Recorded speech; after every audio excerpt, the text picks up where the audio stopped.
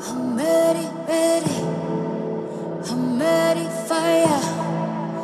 I'm ready, yeah. Introducing the Makeup Artist Chronicle. 'Cause I'm fearless, fearless, fearless. Yeah, I'm fearless. Welcome to another episode of the Makeup Artist Chronicles. I'm your host, Julia.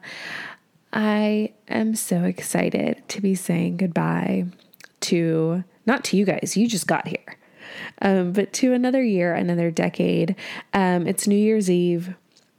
I'm a little under the weather. I spent Christmas with family, and kind of a few snotty babies, just snuggling up on them. And so I'm feeling a little under the weather, but that's okay. We're going to welcome in the new year with a positive attitude. I just want to say thank you so much to you guys who have been with me so far and who are so supportive and are always reaching out to let me know what kind of content you want to see and what you liked. And it's just been so great to have you along on this trip with me. I hope to build out an even bigger community where we can all share in all of the things that we desire and all the things we want to learn and share it with each other. So thank you so much. I can't wait to see what the new year and the new decade brings us. Which brings me to mood boards. Now, I don't know about you guys. I have never done a mood board. I've always had the desire to, because I know that there's a power in manifestation. There's a power in saying, I want this to happen, and visualizing it and having that constant reminder there to reiterate, like, hey, this is what you should be working towards. You know what I mean? I feel like it's not enough to say, hey, I want to be the makeup artist that does a spread in Vogue, and then just kind of sit on your butt and not do anything. Like it's not just going to fall in your lap. But, the visualization piece has been very helpful for a lot of people to kind of keep them going, and also to keep them open to opportunity and allow other people to realize that they're open to that opportunity and build those connections. My thing is, I've never been able to build a mood board because I am so specific about visual things.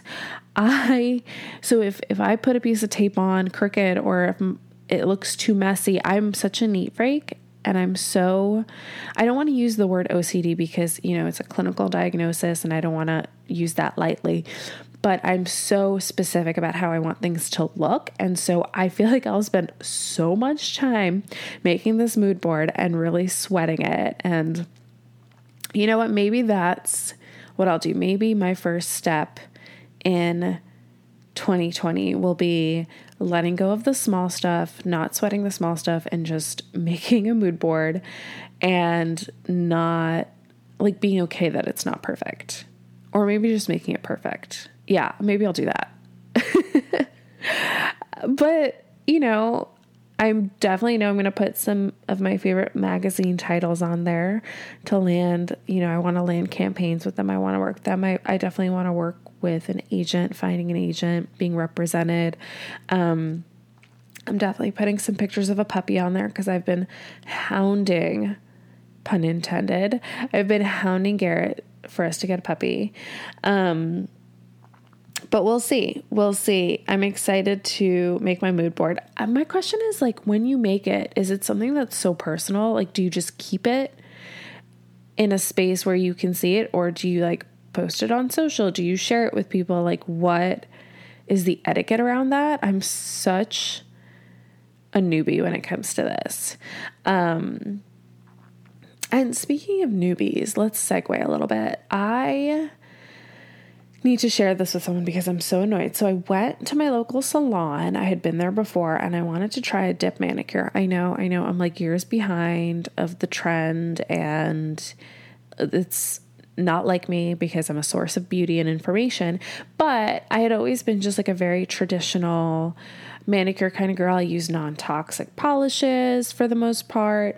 And so I tried the dip, and I was really annoyed because the lady that I went to did absolutely no cuticle work on me. She did not. She literally just filed the nails down with like the most coarse file I had ever felt in my life, which I'm like, that's not going to give me clean edges. So she filed my nails down. She then proceeded to do the dip, which is a layer of liquid and then the powder.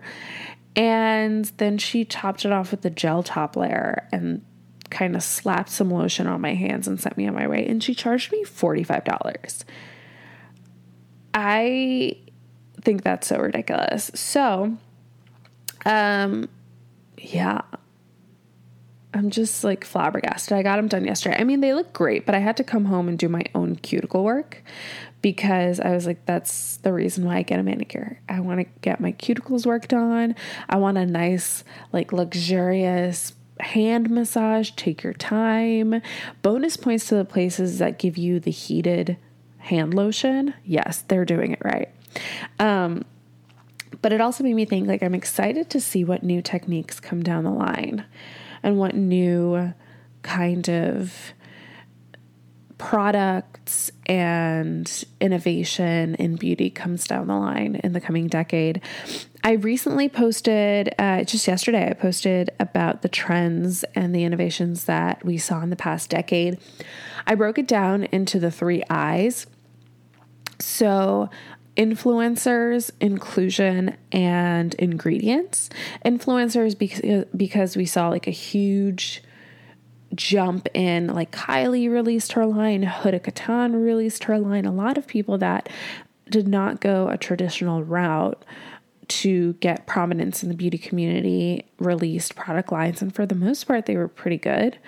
So that's just a great pivot that happened in the past decade of we no longer look to traditional means for advertising and for product development. You know, truly anyone can reach the pinnacle of their success if they just, you know, use their tools thoughtfully. And so many of those tools are free. You know, Instagram is free, YouTube is free. So if you're thoughtful about how you market yourself and how you gain a following, you can really put something incredible out into the world.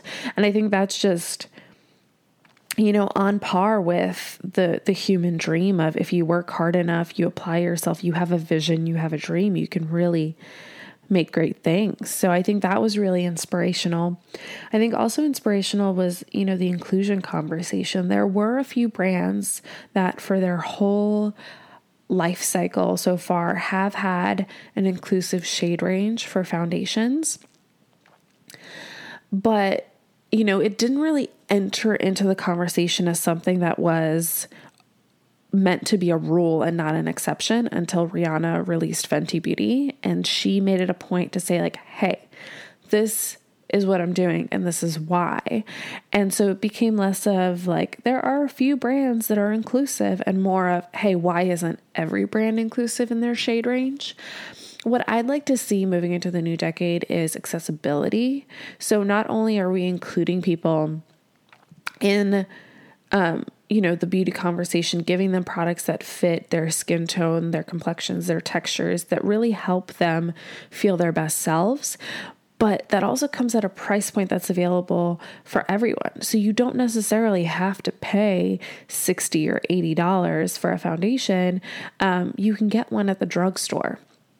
So I'm interested to see new products coming in that are powerful, that have great technology behind them, but that are coming in at every single price point so that the people that want luxury and can afford luxury can go there.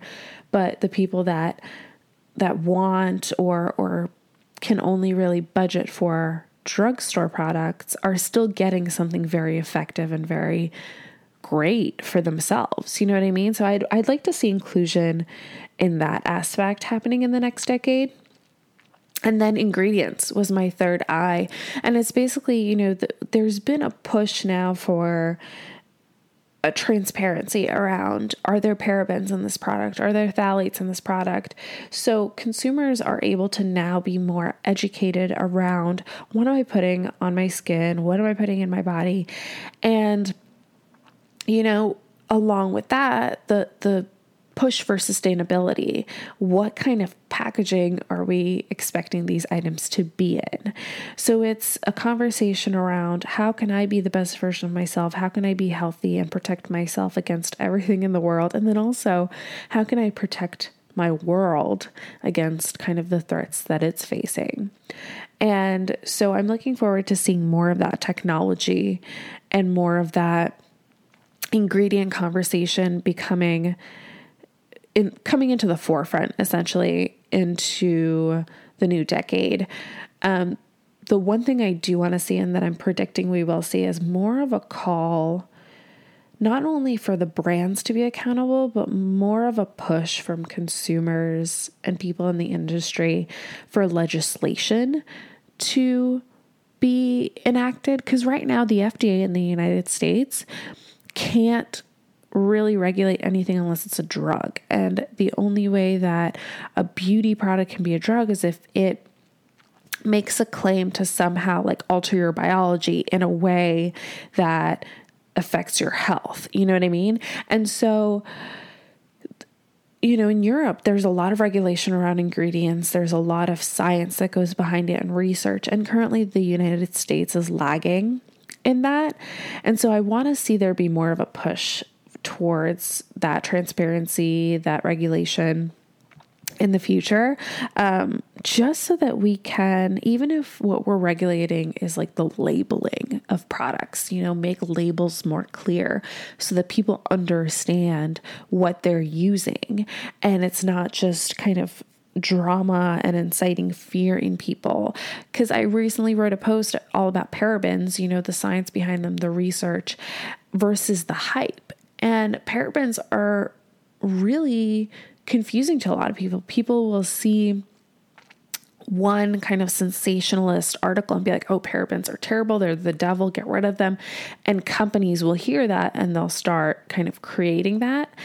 But that's not to say that the alternatives they're using are any better than the original tried and true parabens. You know what I mean? And so I'm not advocating one way or another. I'm just trying to push for more transparency, more education, so that people can be smart about the decisions they make. Because I don't necessarily think people need to be told what to buy. I think people need to be armed with the tools so that they can make the decisions that are best for them on what products they want to use and invest in.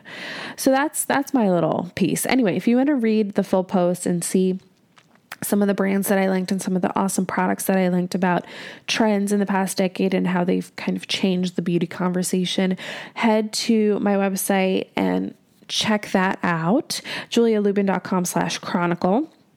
But now that I've kind of reflected back on the past decade and the past year, I want to think of, what's to come. And yes, there are some predictions that I just made and hopes that I have around product and branding.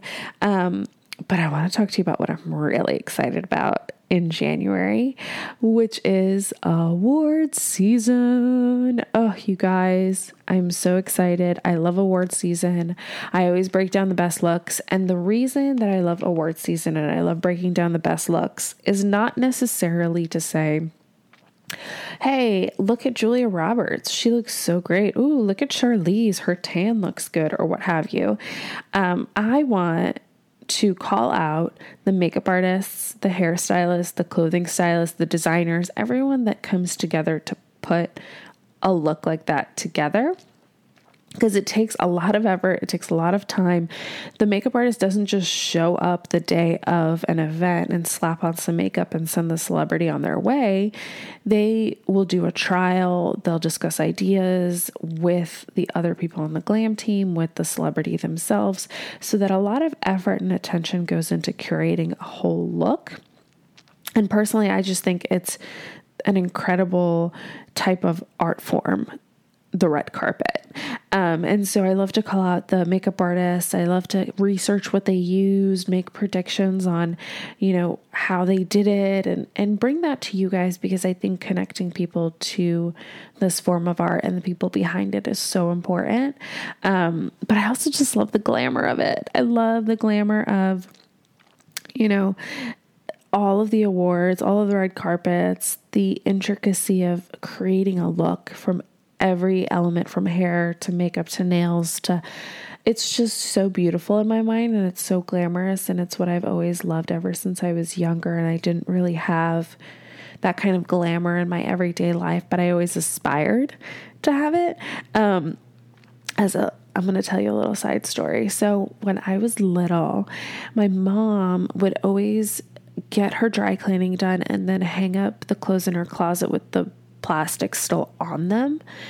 And whenever I would get home from school, I would kind of hide away in her bedroom. No one was home. It was just me and my grandma. My grandma would make me an after school pizza, but I would be in my mom's room and I would take the plastic off of the hangers, not the actual clothes. I would take the plastic and I would put on a pair of my mom's heels. I would take the plastic and I would design, quote unquote, my own red carpet gown out of these plastic bags, and I would put them on over my clothes and just do, maybe I want a one shoulder situation. Maybe I want a strapless situation. Maybe I want a long train. And so I would design my own kind of red carpet evening gowns out of the plastic coverings from the dry cleaners.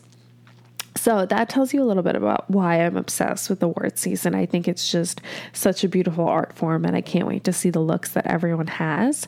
I will be discussing it. I'll be live tweeting it for sure, every single award, and I will be doing my post-show best looks post on my blog, and obviously I'll be discussing it here with you guys. So come prepared to either just chit-chat about it. Well, I'll be chit-chatting about it. You can listen. But I definitely want you guys to let me know your thoughts on it. So hit me up on Twitter, follow me there, or on Instagram, because I want this to be a super fun conversation. I want to find people that love award shows as much as I do, because I'm so obsessed. And I mean, speaking of glam and glitz, do you like how I've been doing these segues? It's just been bounce, bounce, bounce from subject to subject. I'm excited for the new year. I'm excited for my vision board. But talking about glam, I hope you're listening to this, getting ready for the new year, getting ready to go out and have an amazing time with your loved ones. Or maybe you're listening to it the day after. It's January 1st. You're super hungover and you just need to get ready for award show season, or to fight the legislative processes for beauty. Amazing. I love that. But whatever it is that you're doing, I just want to wish you an incredible new year, an incredible decade. I just want to say, whether you're making a vision board, whether you're, just leaving it up to the universe, whether you have goals and plans and dreams, whatever the case is, I hope that you find happiness, true soul hugging happiness. I hope you have good health, mental health, physical health, emotional health. I hope you surround yourself with people who love you for who you are and support you and will be there for you if you ever fail, to pick you up. And I hope that everything you wish for, you have the capability to work hard to achieve, and you have the determination and the good spirits to keep going and push on. And most of all, I just want to wish you guys love and joy and happiness. And again, thank you so much for your support and for being here. And I can't wait to take you along for the next year, the next decade. We're doing such amazing things. And you know what? Let's make those vision boards become a reality.